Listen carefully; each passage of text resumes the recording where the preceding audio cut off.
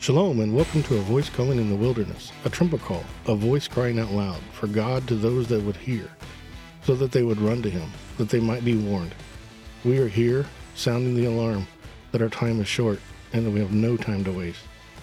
Here we will expose the truth, teach the word, discuss the dangers, lies, and enemies we are surrounded by, and how to engage in the war that we are standing in the middle of.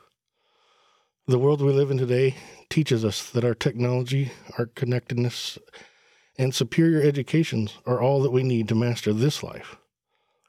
The ideas of the past are outdated and out of touch. Looking back is never the answer. Looking forward wins the prize.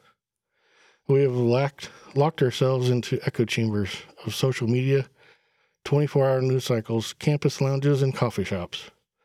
We pontificate that we are so very knowledgeable about life and living. We rarely turn to those that have lived a long life. We put aside and ignore those that have come before us. Even though the word says in Job 12:12, we learn that wisdom is with the aged and understanding in length of days. And in Proverbs 19:20, we are told to listen to advice and accept instruction, that you may gain wisdom in the future. It's time to stop trying to gain our wisdom horizontally from our peers and go back to seeking knowledge vertically, so we may learn from those that have walked before us, who have experienced trials and victories that we all seek. It's time to stop pretending and lying to ourselves about our shallow knowledge. It's time to sit and soak in the wisdom, hear the stories, mark the failures and successes witnessed by those who have so much to share and are willing to do so. Today we're here sitting and to learn from some wonderful friends, Pastor Jerome Harriet Jackson, Pastor Joe French, and Brother Bill Larson. I would like to welcome all of you to the show. Thank you. Yes. Thank you. Thank you. So, I want to give each one of you a couple minutes just to kind of talk to us about something that's on your heart. I know in the pre-show, Bill, you were talking about something, and I'd like for you to go ahead and do that now. Thank you very much, Justin. It's great to be with you, and I've listened to several of your podcasts on The Voice and really enjoyed them and their content, and it's a privilege to be with you and the others. Going back to the church in time past, it's my opinion that the culture of the church from the time past, too many confessing Christians have adopted too much of the world's culture. And let me define culture, because it says the arts and the arts and other manifestations of human intellectual achievement regarded collectively. So such as that may be, it's almost a disregard of the reverence for the Holy God. We have, for the most part, become very casual rather than reverent with a holy fear of God in what we call worship. It's seen in our approach. We have little regard for our attitude, our state of mind, in our appearance, and in our dress and in worship. And we think of God with no dignity. We think about us rather than the doctrinal hymns of the faith, and etc. But the bottom line is worship is all about God. And let me just repeat what Dr. Edward Luther said. Worship is not an external activity precipitated by the environment. To worship in spirit is to draw near to God with an individual heart. We must come in full agreement without hiding anything or disregarding His will. So that's where I stand today. Well, amen. Thank you so much. Miss Harriet, would you like to go next? All right. I see a lot of changes in the church.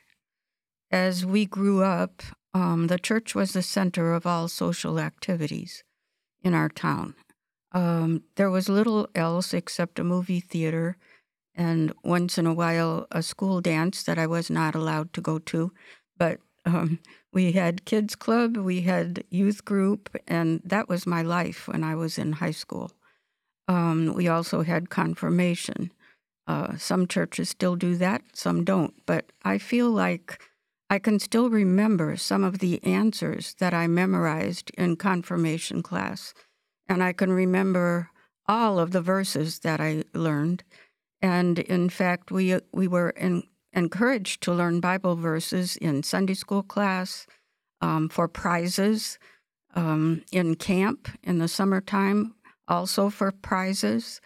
And I remember one summer that Jerome learned 150 verses and said them all at one time, just to get an award at boys' camp.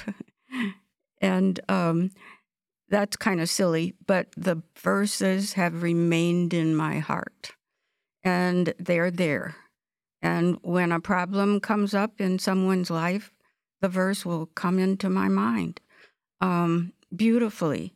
And also verses of hymns, because we sang a lot of the same hymns over and over and over, with maybe all 4 verses, maybe all 5 verses, and the words became deeply ingrained in my heart. When I grew up, I started playing for church piano and then organ, and also in summer camp. I played all summer camp. So the words of all the hymns that we sang were as deeply ingrained in my heart as scripture verses. Awesome. That's great. Pastor French. Yeah, I've mentioned already the fact that one of the big changes that I've noticed, and coming into being a Christian at 25, before that, I was a person of the world, drinking and gambling and carousing and cursing. The big difference that I see actually is more in the preaching than it is in the people. If you go back to the time of America becoming a new country, France was interested in what it was that made them so great, and why it was that they had so few people who were in prison, either in jail or in the prisons. And so they sent a man over here to find out. And he wrote a book afterwards. His name was Lafayette. And he wrote a book afterwards. And in that book he said, I sought for America's greatness in its great bays and harbors, and I didn't find it there. He said, I went out into the great plains and looked at the great wheat fields, and I didn't find the secret there. I went into the mills and the workshops of the big cities that were being built. I didn't find it there. He said, I looked all over and couldn't find it until I went into the church. He said, I went into the churches and I found men in pulpits who were on fire for God. And they were preaching righteousness and holiness. And people were listening to them and turning lives around. Now today, I don't know whether you watch very much. I watch very little of television as far as the preaching is concerned. But they're more interested in you being happy than being holy. And God's more interested in you being holy than he is in you being happy. Because if you're holy, you'll be happy. And it's terrible to listen to some of these people. All they think about, and they're feeding people the idea that all God wants for you is to be successful, to be rich, to be famous, to be able to climb to the highest heights and be able to have everything that this world wants for you. And that is not what God wants. God wants you to walk close to him. Mm-hmm. God wants you to be filled with his Spirit. And he wants you to, I feel very emotional about this. It'll come up in my voice, I know. But when I read through the scriptures and I hear the Apostle Paul being prompted by the Holy Spirit to say what kind of things will be happening in the last days when he wrote to Timothy. And one of the things that he said was, in the last days, people will not endure sound doctrine, but will heap unto themselves preachers having itching ears. That means they'll have preachers who will tell them the nice things that they want to hear, the things that will make them feel good, that make them feel happy, help them to rejoice. But it will be a rejoicing about the things of this life, yes, and not the life that is to come. Nobody that I know of these days preaches from the book of Hebrews chapter 9, verse 26, where it says, appointed unto man once to die, and after that the judgment. Mm-hmm. And you need to be ready for that. Amen. And you don't hear that anymore. People are not being prepared for eternity. Right. People are being lulled to sleep. And we have churches where people are just enjoying what's going on, and they don't know why they're enjoying it. But it's not the enjoyment of the Spirit; it's the enjoyment of the world, mm-hmm. because they're being preached to about what things God wants you to have, and it's all gold and silver and success and cups and fame and your name in lights and all this kind of thing. And of course, you'll have crowds because that's what people want to hear. Yeah. It's actually a gospel that can only be preached in America. You couldn't preach it in the middle of Africa. You couldn't preach it in some of the islands that I have been to in South America. You see people living in straw huts and barely have enough from day to day to eat and keep themselves alive. And you can't go out there and start preaching about God wants you to be a millionaire because it's impossible. But you can teach them you can be ready to meet the Lord. And we don't glorify God in the church anymore. We glorify man. And a lot of our songs now are about all the good things and all the nice things that we can have and we can enjoy. And that's not what it's all about. And I remember reading about this in that book that Lafayette wrote. And he said, he didn't discover it in all the things that we normally look at. The success and all the things, that America's built on this, that you are to be successful, that you are to be rich, that you are to have everything you want, everything you need. That's not what God wants for you. It says, seek ye first the kingdom of heaven, and all these things will be added unto you. And I love that word. When I preach on that, I emphasize that word, because they are to God just things. They're not anything else. They're not things to be grasped at. You can have all the gold in the world, but if your soul's not ready for eternity, you're in a very bad shape. Mm-hmm. And so we don't have that kind of thing anymore. The church is not the place now where people come and their lives are turned around and they are changed into new creatures in Christ Jesus. All things have passed away. Behold, all things have become new. Thank God there are a few people that are still doing it, but they're becoming scarce more and more. And more people want to have a big church, so what do? They preach about riches, success, happiness. And that's been one of the biggest changes that I have seen in the church over the years that I have been in the ministry. Thank God that I came into the church when they were still preaching the old-fashioned gospel. And I was convicted of sin. And I went down and kneeled at the altar. And I said to God, I don't understand everything about it. I'd never been in church in my life. I'd never attended any church. I went down to the altar and I knelt down. And one of the things that you learn about if you go back to some of the old time revivals. I can tell you a lot about the revival in Wales in 1904 when Wales was in a terrible condition, worse than America is now. And overnight, everything changed over. From empty churches, they had people waiting in line for hours to get into the church.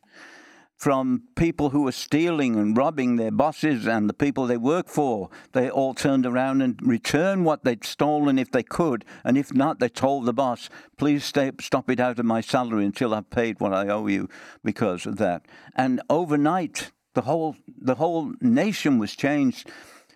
They used to have full jails and full prisons.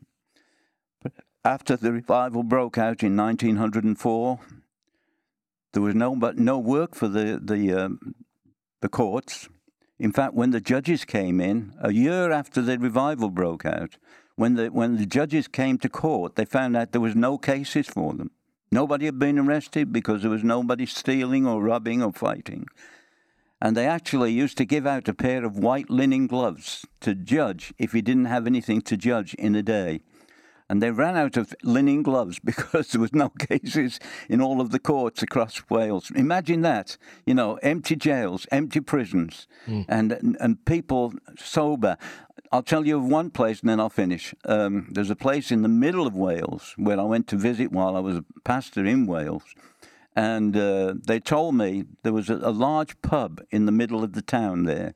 And on Saturday night and Sunday night, it used to be full to capacity with hundreds of people drinking, carousing, fighting, swearing, all kinds of things going on.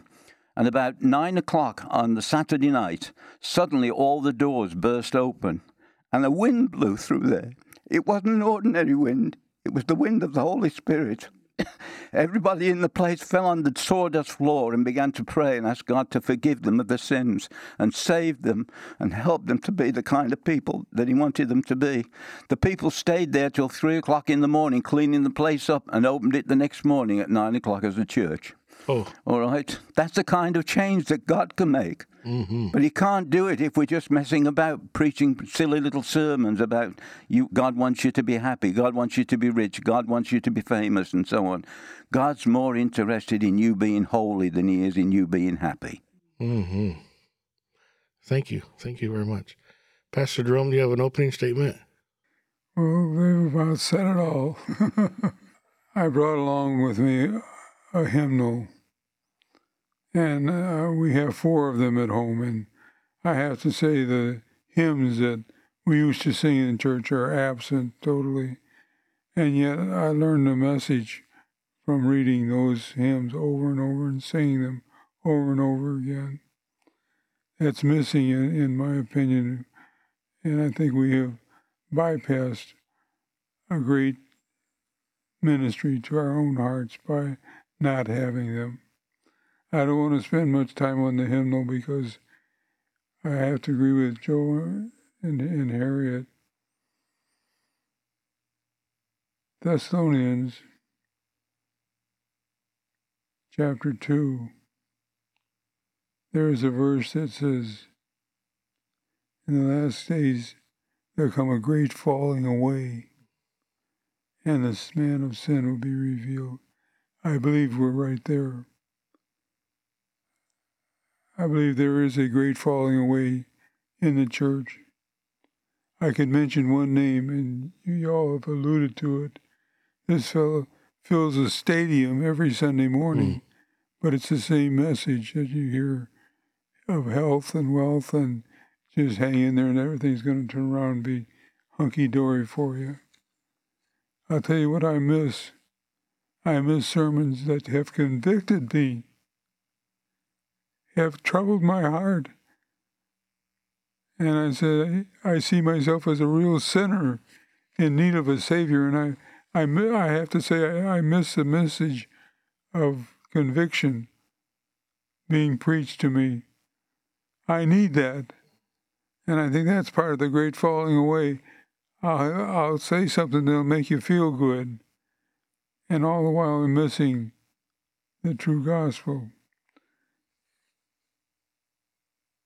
I think there needs to be messages on the efficacy of the blood of Jesus Christ. When Jesus says, I am the way, the truth, He's the only way, and that has to be preached. And I have to say, I do hear sermons where they bring in the idea and the thought that there may be another way. There is no other way. Jesus and His blood is the only way. When I look at Hebrews 9:27, neither by the blood of bulls or of goats, but by His own blood He entered in once to the holy place, there to obtain redemption. Folks, we've got to be preaching the blood. The blood of Jesus Christ, God's Son, was what cleanses us from all sin. I believe also there is an absence in the preaching of the power of the Holy Spirit. In Acts chapter 1, verse 8, where Jesus says, ye shall receive power. After that, the Holy Ghost has come upon you. And of course, you know the rest of the verse.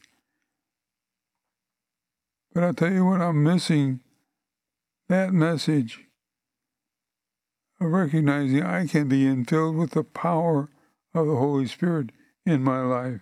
Every day, Mm-hmm. Yes, moment by moment. you're exactly right, honey. Ephesians 5:18, where it says, "Be ye continuously filled with the Holy Spirit." That's the urging. That's be ye continuously. What I had yesterday, I ran out of.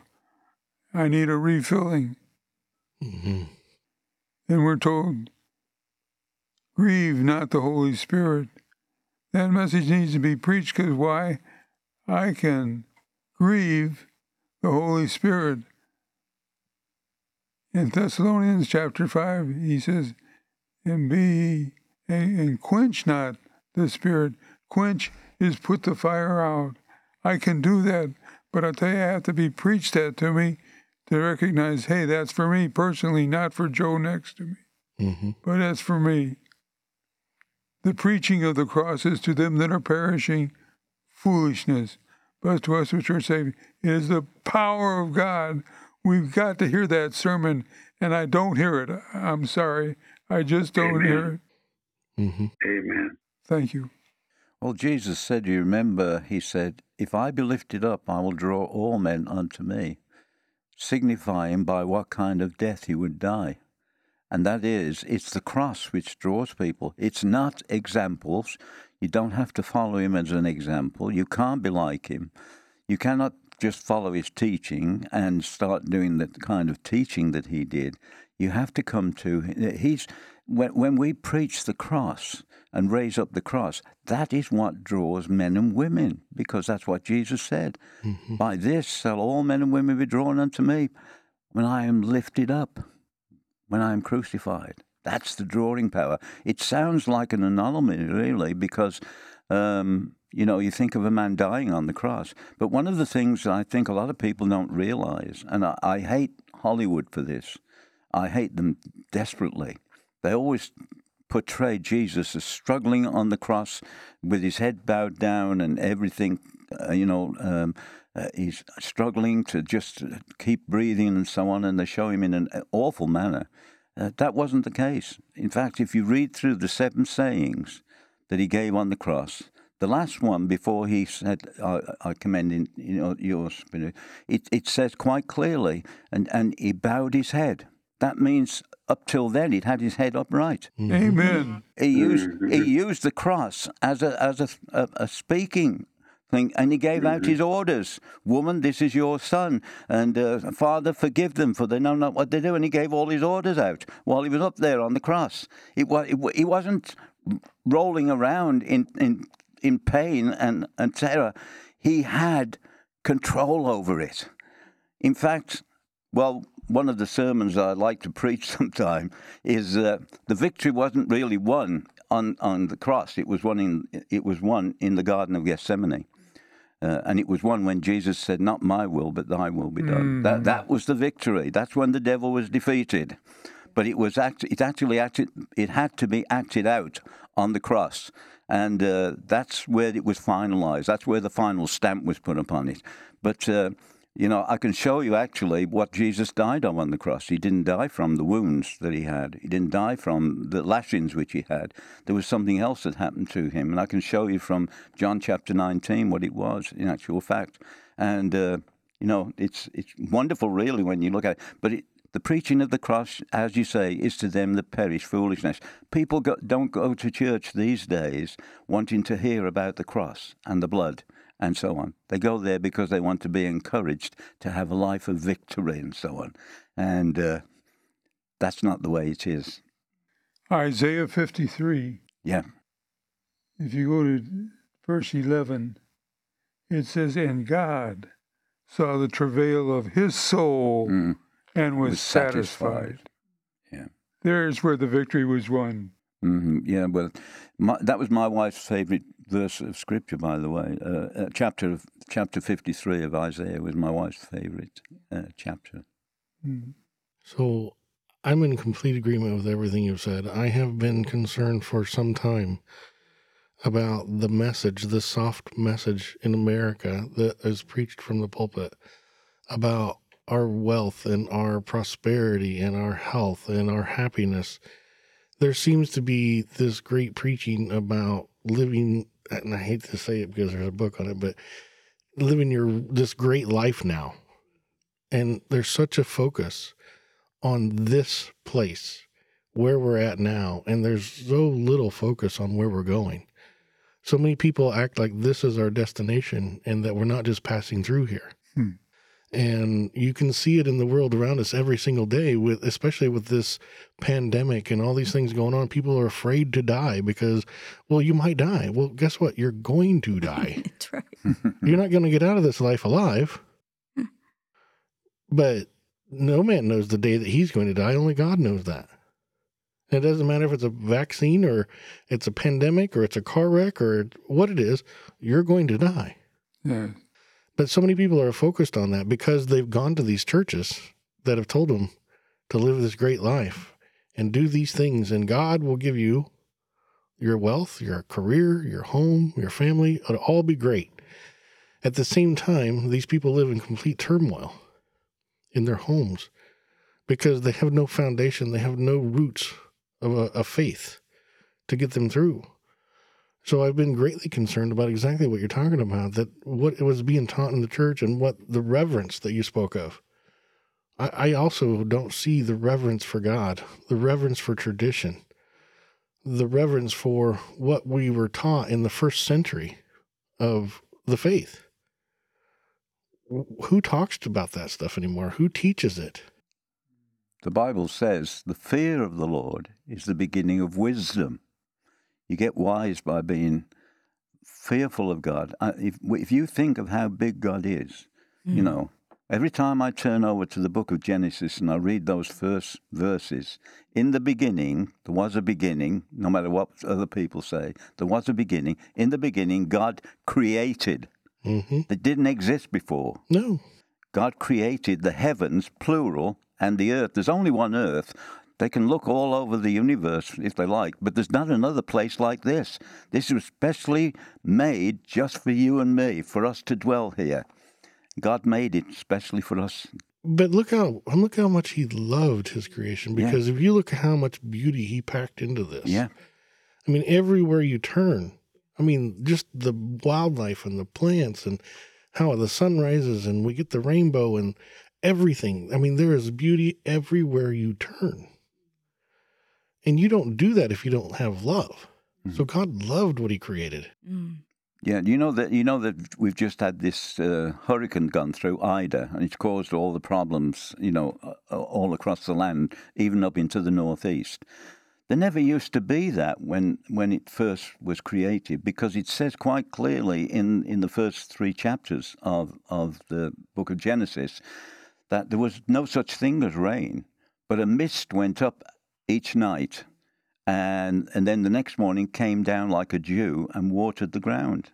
And there was no great moving of air. There was no great building up of power and force. There was no such thing as storms. You know, God made it so that it was beautiful. And I and many in my generation are very concerned about where we're going, where we're at. And I agree. I think that we're somewhere in the beginning of the birth pains or something. I mean, there's too much evidence right now of people falling away from the church, corruption in the church.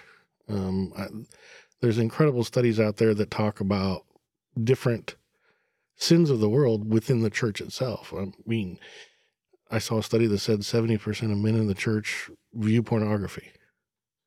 And that's an amazing number to me. I would never in my life imagine something like that. The divorce rate in the church almost equals that of the secular world. So we have mothers in the church raising children on their own. That would never happen in the years past. The church used to hold people together. It used to be the glue that held families together. It used to be the glue that held communities together. The church used to run schools, hospitals. We took care of orphans. We took care of all the adoptions that took place. That we've give all that up to the government. The church has lost any influence and authority or power it's had in society. And that's my opinion, but I don't see where they go. That's a good opinion. Yeah. I wonder though, if it's what you guys are saying, if it's just we've forgotten the reverence of God. We've forgotten the reverence for the word and its authority. See, I view the word as the great authority for man. But I don't see a lot of churches see that as the authority. I was preaching one time in one church, and I was explaining the fact that marriages in the Old Testament was not boy meets girl, and they both fall in love, and then they, go and get married and so on. They were arranged by family. One family would meet with another family, and they would say, your son would make a good husband for our daughter. And they'd say, yeah, and my daughter would be a very good wife for your son. And they would sign a contract. And they would break bread and drink wine to seal the contract. Isn't that amazing? That they used to do that. And so those two were committed, usually when they were quite young. I mean, Mary, who the Catholic Church makes too much of, and we don't make enough of her. We don't. Well, yeah, we used to have things in our faith called covenants. Yeah. And we don't make covenants with people anymore. Yeah. Most people wouldn't even begin to know what that is. So yeah, I see us in this very great quandary, and I and others that I am associated with, we're crying out for revival. Yeah. So one of the things that what happened to the men? Because the men used to be the protector, the leader, the teacher, the priest. What happened to the men of the church? Brother Bill, you got an answer for that? I wonder because, when I was growing up, I went to a Lutheran church. And Harriet, I have to tell you, I relate to you also because I was confirmed there, and it meant so much to me. And I was going to ring up another point about the church. I don't see children today in church. When I was in Sunday school, I was told by my mother and father, you will go to Sunday school and you will attend church. So, and believe you me, in our community, and it was pretty good size, we all went. So my point is, and we also had at our church called a brotherhood. That was a Lutheran church men's organization. So, but I don't see much of that. And again, I see, let me just emphasize again my opinion that, many of these Protestant churches have seen declines, and we know that. And then again, this is due to the whims of the culture changes we see in America. Now, a number of the mainstream churches over the past years have made decisions to adhere to those demands because of the American cultural practices. So, Justin answering, where do we go? Again, bring the children back into the church. Hopefully they will go into teenage years and go on into the college level. We need help there in tremendous way. So there's got to be that factor. And there's a dogma also that it gets me that the mainstream churches are even changing the names of their churches. Yeah. Come on, we're giving in just completely. So anyway, I hope the men rise up. Just. Yeah, I agree. Yeah, talking about confirmation, I had a man in England who had joined the Church of England. In actual fact, when I was in the army and we were signing in the new people who were coming in, somebody would come in and he'd say he was from the Baptist Church, and we'd put down his name in the book where he was being registered, and we put by the side Baptist.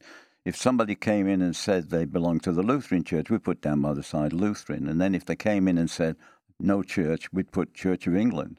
Automatically they would C of E, Well, this one man actually was Church of England, and I asked him about it one time, and he said, I went to church and I was told that if I joined the church, that would make me a Christian. And he said, so I joined the church. He said, then I was told that I had to be confirmed. And he said, so I got confirmed. And after that, I was a confirmed sinner. Oh. So Yeah, absolutely. you can go through the rituals that the church has got into in the high churches, and they have become a kind of dogma. I mean, particularly among people like the larger churches, Church of England or whatever, and then the Roman Catholic Church. If you're just a member there, even if you never go, because you are just born into that area and your family belong to that church, so you automatically become a member of the church. And even if you never darken the doorstep of the place, you are supposed to be a Christian because you're Church of England or you're Roman Catholic or whatever the case may be. And I'm a great follower of soccer, which it should be called football, really, because that describes exactly how they play it. They actually kick a ball with the foot, so it is football. And so you people have tried to change it over here and call it soccer. But I like to watch it because I used to play it regularly. And I'm always amused when I see the professionals playing. And I like to follow one of the teams that I was born just down the road from a team called Aston Villa, who play in the main league in England. And I see these players from all over the world. And when they're called on to play, to take the place of another player, the first thing they do is they're running onto the pitch. They're making the sign of the cross, And I'm reminded of a man I went out with once who was kind of... He was an evangelist and he was outspoken, and we were in with a crowd of people sitting at the table ready for dinner. And somebody said, shall we say grace? And one of the people at the table started making the sign of the cross. And he said, I'm sorry. He said, your God's deaf and dumb and he needs sign language. Oh, my goodness. Yeah, I'm very concerned that we've turned our churches into a social gathering place. Yeah. And if you look at most churches, and my family, we've traveled quite a bit around the country, and we've lived in a lot of different states and attended churches in different states. And there, quite honestly, is very little difference in most churches in America. But one thing that is common amongst them is it's really hard to tell the difference between them and a social gathering place in the secular society. Mm-hmm. They're very, very paralleled nowadays. The songs may not have the same words and message that the secular songs do. They cut out all the dirty language and the innuendo and stuff, but the tempo is the same. It sounds the same. It's very, very similar. The clubs are very similar. We had a big church we went to in Wichita that had the biggest draw for them, and they had a lot of children at this church, but the biggest draw to them was their children's ministry because it was more like going to Walt Disney. I mean, they had shows and they put on plays and character dress up, and it was just an amazing show. Mm-hmm. And I watched the music at the beginning of the service was a rock show with lights and smoke and all kinds of it was really wild. Mm-hmm. And I realized after we were there for a while, everything was a show. I mean, it wasn't about that spiritual connection. It wasn't about connecting with God and having him change you from the inside out. It was about entertaining the people that come every week so they would come next week and put money in the coffers. I think about the churches in Revelation in the first few chapters. And for one of those churches, it said, you have need of nothing. And I think that for a lot of us, that's where we are. When we have a need, when we get sick, when one of our family members has a crisis, we immediately ask for prayer. Mm-hmm. We go to the Lord in prayer, which is what we should do. But how about day by day when things are going well? Do we remember the Lord? Do we remember to be in his word, to grow every single day, even in our 80s? We still are Yes. growing. Thank the Lord. And there's still a lot to learn. And heaven's looking more beautiful every day. And in our 90s as well. Yes, in 90s. The very church you described, Harriet and I went this last summer to one in Phoenix, and here was the mirrored ball turning. And when the smoke came out from under the platform, I said, we're in the smoke and mirror age. But we witnessed that ourselves. You did. Yeah, the church suddenly has the idea that the only way they can attract people out of the world is to do the things that the world is doing. Exactly. And that's the way that they've convinced themselves that they will be successful, you know. Mm-hmm. But that is not what you're supposed to be doing. You have to decide, what are you trying to turn people into? Are you trying to turn them into people that act like the rest of the world, that are entertained, that simply enjoy things that you do? Or are you trying to turn them around so they suddenly become saints and they love the things of God and they love the Word of God and they love to take time in prayer and they love to take time singing God's Word?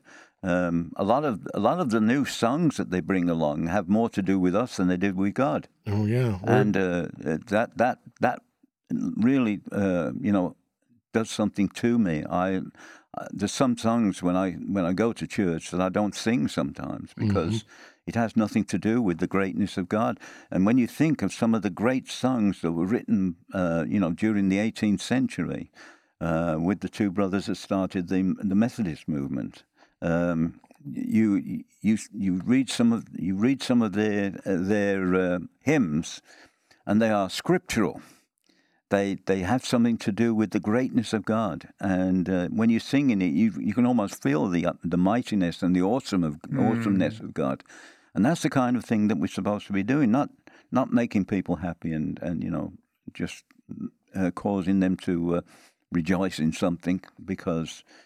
But it's not of God. It's not God that you're doing it to and for.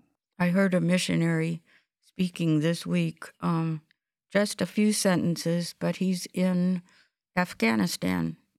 And he said, on Sunday, the churches will be packed. And I thought, oh, my goodness. They know that when they reveal themselves as Christians, they are likely to be killed. But he said there has been a tremendous revival in Afghanistan in the last little while, and many, many, many people have come to the Lord. Yeah, there's been quite a movement in China as well. I have a friend who lives in Singapore. He used to be next door to me in England. He had a church in the next area, and we used to have a lot of fellowship together and work things out together. And he finally, when it was time for him to retire, he decided that the word retire meant to have a new tire on, not to stop working, but to get new tires on. So instead of just going home and sitting at home and so forth, he heads for Singapore, and he said they were looking for. Here's the way God works. They were looking for a building now. Any buildings or any kind of area in Singapore is worth its weight in gold. A square foot, can cost you a fortune because it's so crowded. And he said they were looking for a place, some of the Christians there were looking for a place where they could have a church. And he said there was no chance of them being able to buy the kind of building they would like to have because it was impossible. They wouldn't have the money. So they started praying about it and prayed very earnestly. Now, he said, if you wanted to go to prayer meetings, you had to go to their prayer meetings. He said you'd have people crying and rolling on the floor, just begging God to come down and meet them and meet their needs and so on and so forth. He said, but after about 2 months of that kind of prayer meetings almost every night, he said suddenly some businessman in the middle of Singapore comes to them and says he's got a new building that he was going to put up for sale, but he suddenly felt that they should have it instead, and he gave it to them for nothing. It's worth a fortune. And they have great meetings there, packed out to the doors. And, that's the way God does it. When I was in Trinidad, and I was invited by that man to go preach there, I told you the story of when he came to the church and so asked me if I go to Trinidad and go and preach there. And I went to the church. It was an ex-cinema. Now, it belonged to an Indian man. And there's a lot of Indians from India, that is. There's a lot of Indians who live in Trinidad. And if you don't know this, it's true that Indian people go to cinemas more than any other nationality that there is. They're great ones for going to a cinema. And so these people had got together and they'd grown from just 4 or 5 of them meeting in a house meeting. And they now had well over 300 people, and they wanted somewhere to have a nice meeting. And they saw this beautiful building right in the middle of town, the capital there, Port-au-Prince, and it was a cinema. And they said, that would be fine. It's right on a corner. It's got plenty of parking place around it, and so, we'd like to have it. So they went in and asked to see if the owner was around, and he was. He was in the office at the back of the cinema, and they went in to see him. And they said, we'd like to buy this building. And he sat there and just rolled in laughter. He said, there's not a chance in this world that I would ever sell this building. It's a gold mine, and we love it, And he said, you would never be able to get this building. So they went back and they prayed about it, and they were prompted by God to keep going back to him. So they went back another 3 times, leaving about a month between, And each time they went back, as soon as they poked their head through the door, he'd just wave his hand at them and say, go away, there's no use talking to me. I'm never going to sell this place to you. So after they'd done this about 6 or 7 times, finally they went in one day and he sits up in his chair and he said, I'll tell you what I'll do. He said, if you bring me $1 million, he said, I will sell this place to you for a church. So they said, that's a deal. So they all went back and they called prayer meetings every night for a month. They had prayer meetings that lasted 5 and 6 hours at a time. And at the end of that time, money started to come in from everywhere, from overseas, from different places. They didn't ask for anybody to give money. It just started to roll in. People came to the church where they were meeting, which was a dirty little place downtown, and they didn't like it.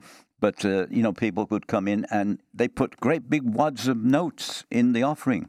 And they finally came to the place where after about 6 months, they actually had $1 million.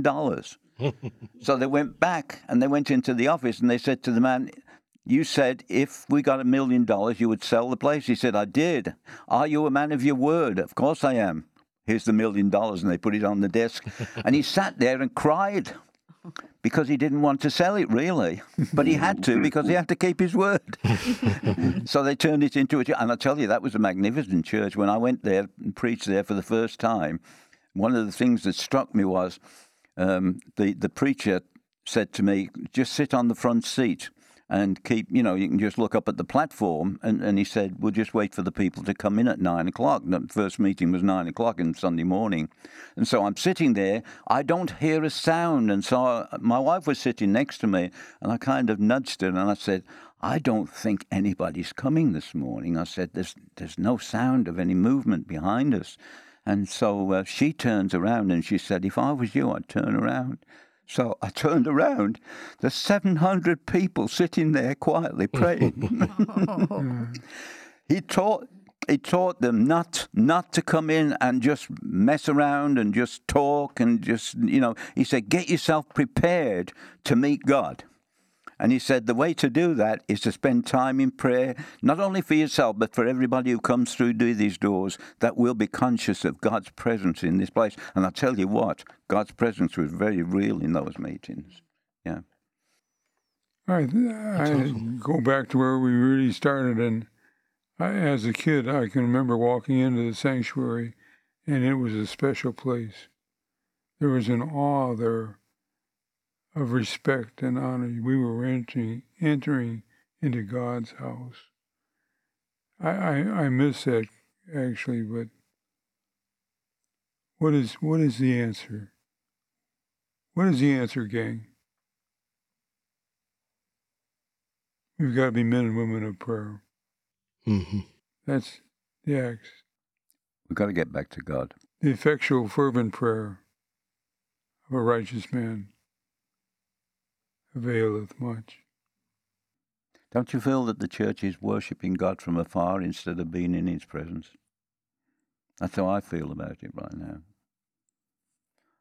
I've been in meetings where the presence of the Lord was so real that you were almost afraid to breathe.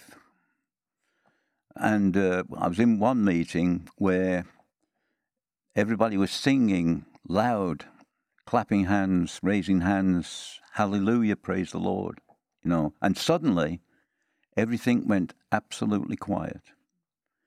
And you could hear people actually breathing not too far away from you, but that's all you could hear. And some of us, and I believe this was true, it was almost like you could hear the rustle of the garments of Jesus as he walked down the aisle. I was so overcome with his presence that I dropped on my knees between the pews, and I wept and wept like a baby. One of the great highlights of my life. People say, what's the highlights of your life? When you saw a crowd of people coming forward for salvation, when there was a great meeting and you had, 3,000 people you were preaching to. Say, no, the greatest highlights in my life was twice when I felt the presence of God so real that I couldn't stop crying for an hour. The other one was when I was sitting in the back of a car. We used to go to a young couple up in northern Ohio, and they had a very small church. It was just the town was so small, it didn't even have a red light. And he said to me, I can't ask you to come and preach for me, he said, because we only have a handful of people come to the church. And I said, well, I'll tell you what. I said, I've got two churches here, one in Toledo and one in Pontiac. And they pay for us to come over from England at that time and stay for 2 weeks. And we go and preach in both churches for a week each time. I said, they give me enough money to be able to pay my fare and all my expenses and so on. I said, why don't I give you a week for nothing? I don't take up an offering. Don't ask people to give money. I said, I'll just come and preach for you. And he came with his wife. He'd married the daughter of the one of the churches, the one in Pontiac. He married the daughter of the preacher there, and so he came to pick us up to take us down to his little church and his little house. And they used to clean bank at night to make them enough money to keep themselves to go in, and he'd preach as well. And so I was sitting in the back of his car, and it was when the Gaithers had just made a new tape. This is the old days when we had tapes, You remember those things? Yes. The Gaithers had just made a new tape, and it was a number of their songs put together for a show. And they got to that song, Jesus, Jesus, Jesus. There's just something about that name. Mm-hmm. And I was sitting in the back of that car. I'm sorry, it comes all over me. I was sitting in the back of that car, waiting for him to start driving off. And I heard that song start up. And the tears began to roll down my face like a torrent. I couldn't stop. I was so in love with Jesus. He was so real to me. I felt like I'd already gone to heaven, and I was in his presence. And I sat in the back of that car, and the tears just rolled down my face like a torrent. And the lad was so upset, he didn't know why I was crying. And he turned around and he said, Joe, are you all right? Mm-hmm.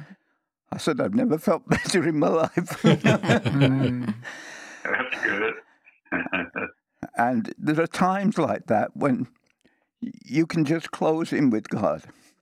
If people have never had such experiences, that I feel sorry for them, that they've never sought God so much in their lives, that they've actually had a time when God's come down and visited them, and his presence becomes so real.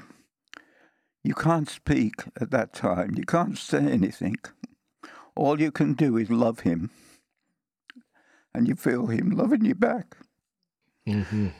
And that's what causes all the emotion. I get emotional about these things because I love the Lord so much. He's done so much for me.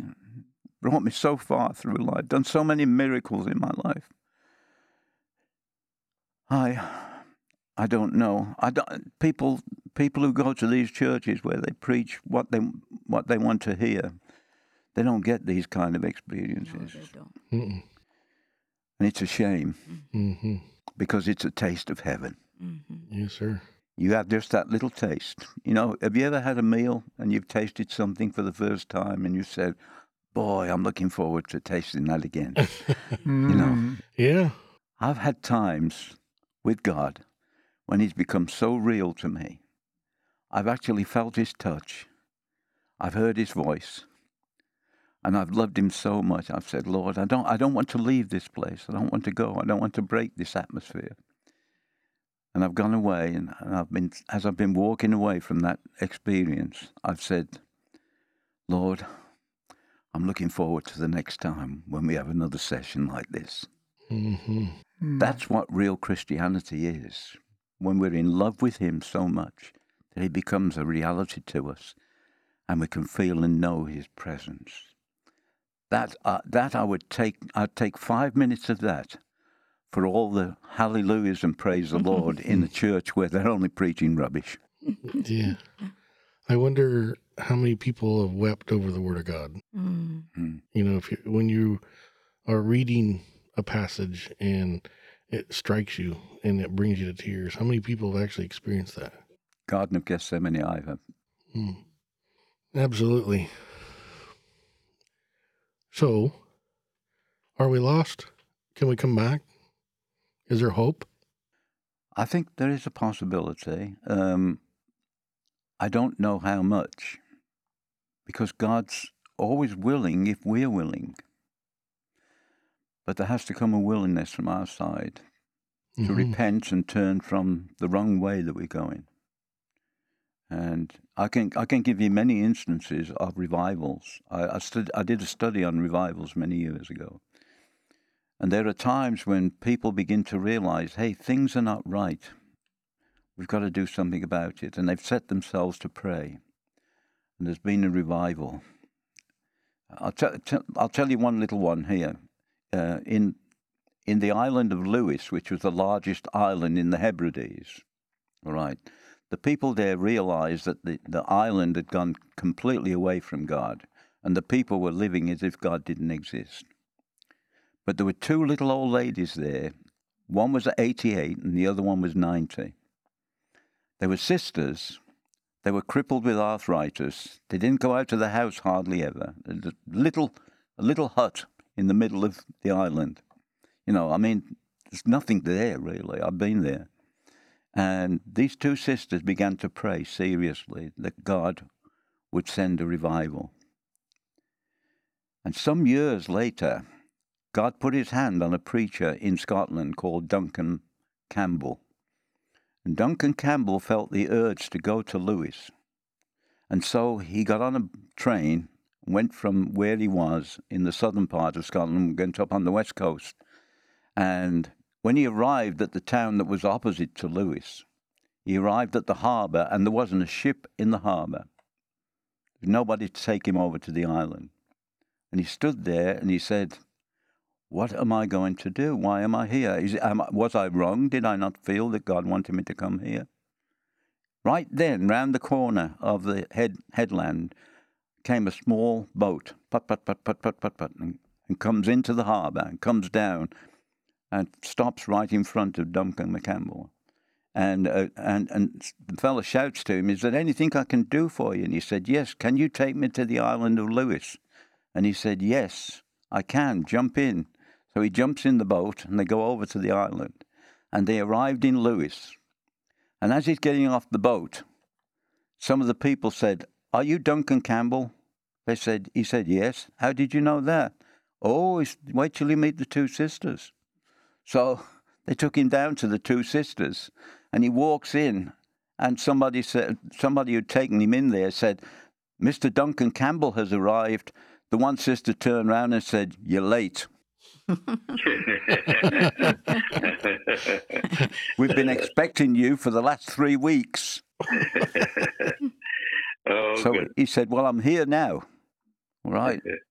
So they had a high church there, and the minister came to him and said, "We'll have a service tonight, and you'll preach from the big pulpit, but you have to wear the clerical coat," which he'd never done before. And he put it on and went in the pulpit, and he preached. And he thought he did quite well. And there was a reasonable small, not a big crowd, but there was a reasonable number of people there. And he said at the end, when he was closing in prayer, there was not a stir, nothing. It was just dead. So he had to join the procession. He'd had the procession coming in. The man with the cross, long, tall cross, walked at the front of the procession. Then a man came behind him with some kind of garb that he wore that showed that it was the Church of Scotland. And then came him and the preacher behind them, and then there was another 2 or 3 people behind him in the procession. And he said, we got halfway down the main aisle towards the main door. He said, when the man who was carrying the cross in the front suddenly stopped, dropped on his knees, and shouted at the top of his voice, "God, you promised to pour water on the dry ground. And he said, we are dry, we need the water. And he said, everybody in the place dropped on their face and began to cry and weep and ask God to forgive them. Oh, And he said, when we opened the doors, everybody out of the town was in the churchyard, the graveyard outside the church, packed out with people all on their knees praying. Everybody on the island got saved in 3 weeks, except for the butcher, and he had to leave because he couldn't stand the atmosphere. That's the kind of thing that can happen. People have got to get real with God. So how do we relight this fire? This nation was built on the Word of God. Our founding fathers put God's Word and His intent in all of our founding documents. How do we relight this fire? Because there is a great falling away in this church, in this country. Yep. So we talk about going out and to doing missions and going out all across the world, and we're missing the mission here at home. And I'm wondering, how do we relight a fire that seems to have gone cold? People have got to get really serious with God and realize where the country is right now. It's in a backslidden condition, and it needs people of real prayer, and I mean real prayer. I don't mean pretty little prayers like, Lord, bless me and my brother. Now, what was the prayer that was prayed in Yorkshire? My wife came from Yorkshire in England, and there used to be a favourite prayer that was a mockery, really. It was, Lord, bless me and my wife, my brother and his wife, us four and no more, amen. That's not the kind of prayer that we want. Right. We want a prayer where your heart is aching, where there's tears on your face, and where you are yearning for God to do something. There's a longing inside of you that burns until you can't do anything else but keep praying and praying until God answers the prayer. And the Word tells us in these times that there'll be signs and wonders for us to see. We're not seeing them? Is it because we've lost our vision? We've lost our faith? Yeah. Back in the 1950s, I was privileged to be part of a set of meetings in Birmingham, England, where a man called Clifton Erickson came. He was from America, and he had the gifts of the Holy Ghost working in him. Some people don't believe in it now, some churches don't, but I believe. I come from a Pentecostal church, and we believe that the gifts of the Holy Ghost still operate. They've never been taken away. Clifton Erickson had the gifts, the only plural one, the gifts of healing and the gift of miracles. And I saw him open up a meeting in the middle of Birmingham on a bank holiday when half the city was away on vacation. In a building that sat 2,500, first afternoon, 300 people. They looked lost. By the end of the first week, we were turning 1,000 people away. I saw him pray for people. I saw blind eyes open, deaf ears unstopped, people who were born crippled. I saw a person brought in that had a leg that was so twisted and that it was almost facing backwards, one leg, and couldn't walk, brought in a wheelchair. And I saw Clifton Erickson lay his hand on that man and pray in the name of Jesus. And the leg snapped round to the right position, and he jumped out of the chair and ran round the building like a 2-year-old. You know, I saw a couple who were deaf and dumb, and they resided at a deaf and dumb school. And I saw when we finished the meeting, we started the meeting at 7:30. I was only a year and a half since I got saved, and I got involved in this, got to know Clifton quite well, and. He told me that originally he'd been in Chile where he had crowds of 100,000 people in the stadiums. And they had to take out the crutches and the wheelchairs and the various medical material by the cartload, by the truckload, the next morning after he'd had the meeting. And he said to me, he said, Brother French, he said, it's not one thing to do with me. He said, it's all the Holy Ghost. There you go. So he said, if I didn't have the Holy Ghost working through me, I couldn't do one of these things. That used to happen when the church was alive. Doesn't happen now. Pastor Jackson, you have something? You know, I look at where we're at right now. And the United States has someone in the White House that didn't get the majority vote. I think that we as citizens have enjoyed a great deal of what our forefathers have won for us in this nation. Is it coming to a close? I believe there's a crisis that's going to happen. To see our tornado that has just taken off, devastated New York and New Jersey. Usually the hurricanes don't get that high. Is there a possibility that God's still at work in this nation and can pour out His Spirit one more time?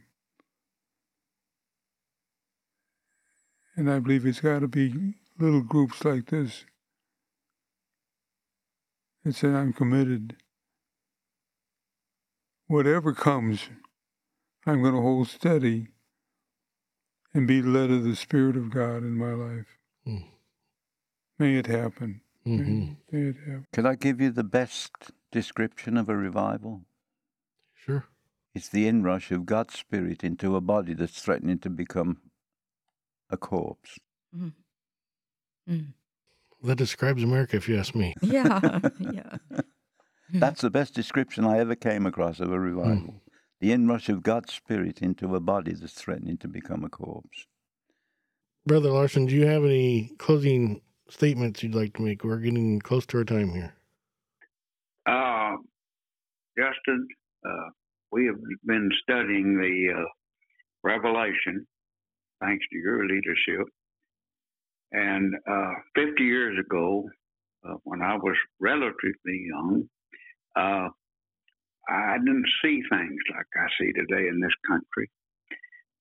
And I do see that in my heart, this should awaken America. And I pray daily that people will see this and pray to the Lord that there will be a revival. And I think we are in the birth pains. And I just feel like God knows what He's doing, and all glory be to Him. Amen. And we just pray that we'll stay with Him as a believer. Yeah, I think the biggest danger is not from outside, it's from inside. Every great nation and every great empire has been destroyed, not because of attacks from the outside, but from corruption on the inside. And that's exactly what's happening in America right now. Agree. You did have a great win yesterday when the anti-abortion law was passed in Texas. I believe Yes. it says that a heartbeat, when they can hear a heartbeat, no more abortions can occur. That's right. Yep. That's correct. That's correct. Glory Yes, be to yes. God for that. Yeah, we're very pleased. One of the detriments of that is that, that the president has already started a commission to look into that so they can find a way to defeat us. But Texas is pretty strong, so we're going to keep praying and keep fighting. We'll pray with you. Thank you. Yeah, I've often wondered why it is that we're always kind of pushed with the idea it's my body and my choice. If a woman asks me about it, I'd say, it's not your body I'm worried about, it's the one inside you. Right. Exactly. Your body will recover after the baby's born, and you'll be fine. Yeah. But there'll be 2 people going into an abortion clinic and only one coming out, and that'll be you. I said, I'm not worried about your body. I know it's your body, but I'm not worried about your body. I'm worried about what's inside you. That's a living being. When you take the fact that when Elizabeth got pregnant in the book of Matthew, when Elizabeth got pregnant, book of Luke, I'm sorry, in the book of Luke, when Elizabeth got pregnant, and Mary went to visit her, and she was 6 months pregnant. Do you remember the story? Mm-hmm. And Mary walked into the place where Elizabeth was, and she spoke to her. And the baby, 6 months pregnant inside Elizabeth, leaped with joy. Mm-hmm. Yeah. Years ago, the doctors used to say to women who were pregnant, sing to that baby while it's in the womb and speak to it nicely and do all you can to encourage it because the baby can hear you. Mm-hmm. Yep. And now they're kind of saying, oh, it's just a lump of flesh, And it's not. It's a living being. Yeah. Pastor Jerome, do you have anything that you would like to close with real quick? I just feel like I've been honored to be with you and to share the thoughts that we've got. I do believe that something's on the way. Mm-hmm. And we need to Amen. pray with expectation and for Holy Spirit guidance. Holy Spirit guidance in our lives. And may this congregation be impacted somehow. Oh, yeah. Amen. Amen. Well, I want to say it's been my great honor to be with all of you today. I learned so much from listening to you, and I'm so grateful that you took the time to come in and talk to us. I really am. So this has been a Veritas Resurgence broadcast, and today on A Voice Calling in the Wilderness, we've been talking to our elders, Pastor Joe French, Pastor Jerome Jackson, Miss Harriet Jackson, and Brother Bill Larson, about the church, what it has been, what it is today, and what we need to regain. So if you would, please take a moment and subscribe to our podcast, and don't forget to visit our website at vrbroadcast.org, where you can find more teaching and ask questions of the show and our guests. Also find us on Facebook at A Voice Calling in the Wilderness. And do us a favor, recommend this podcast to your friends and family. Again, thank you for listening, and have a blessed day.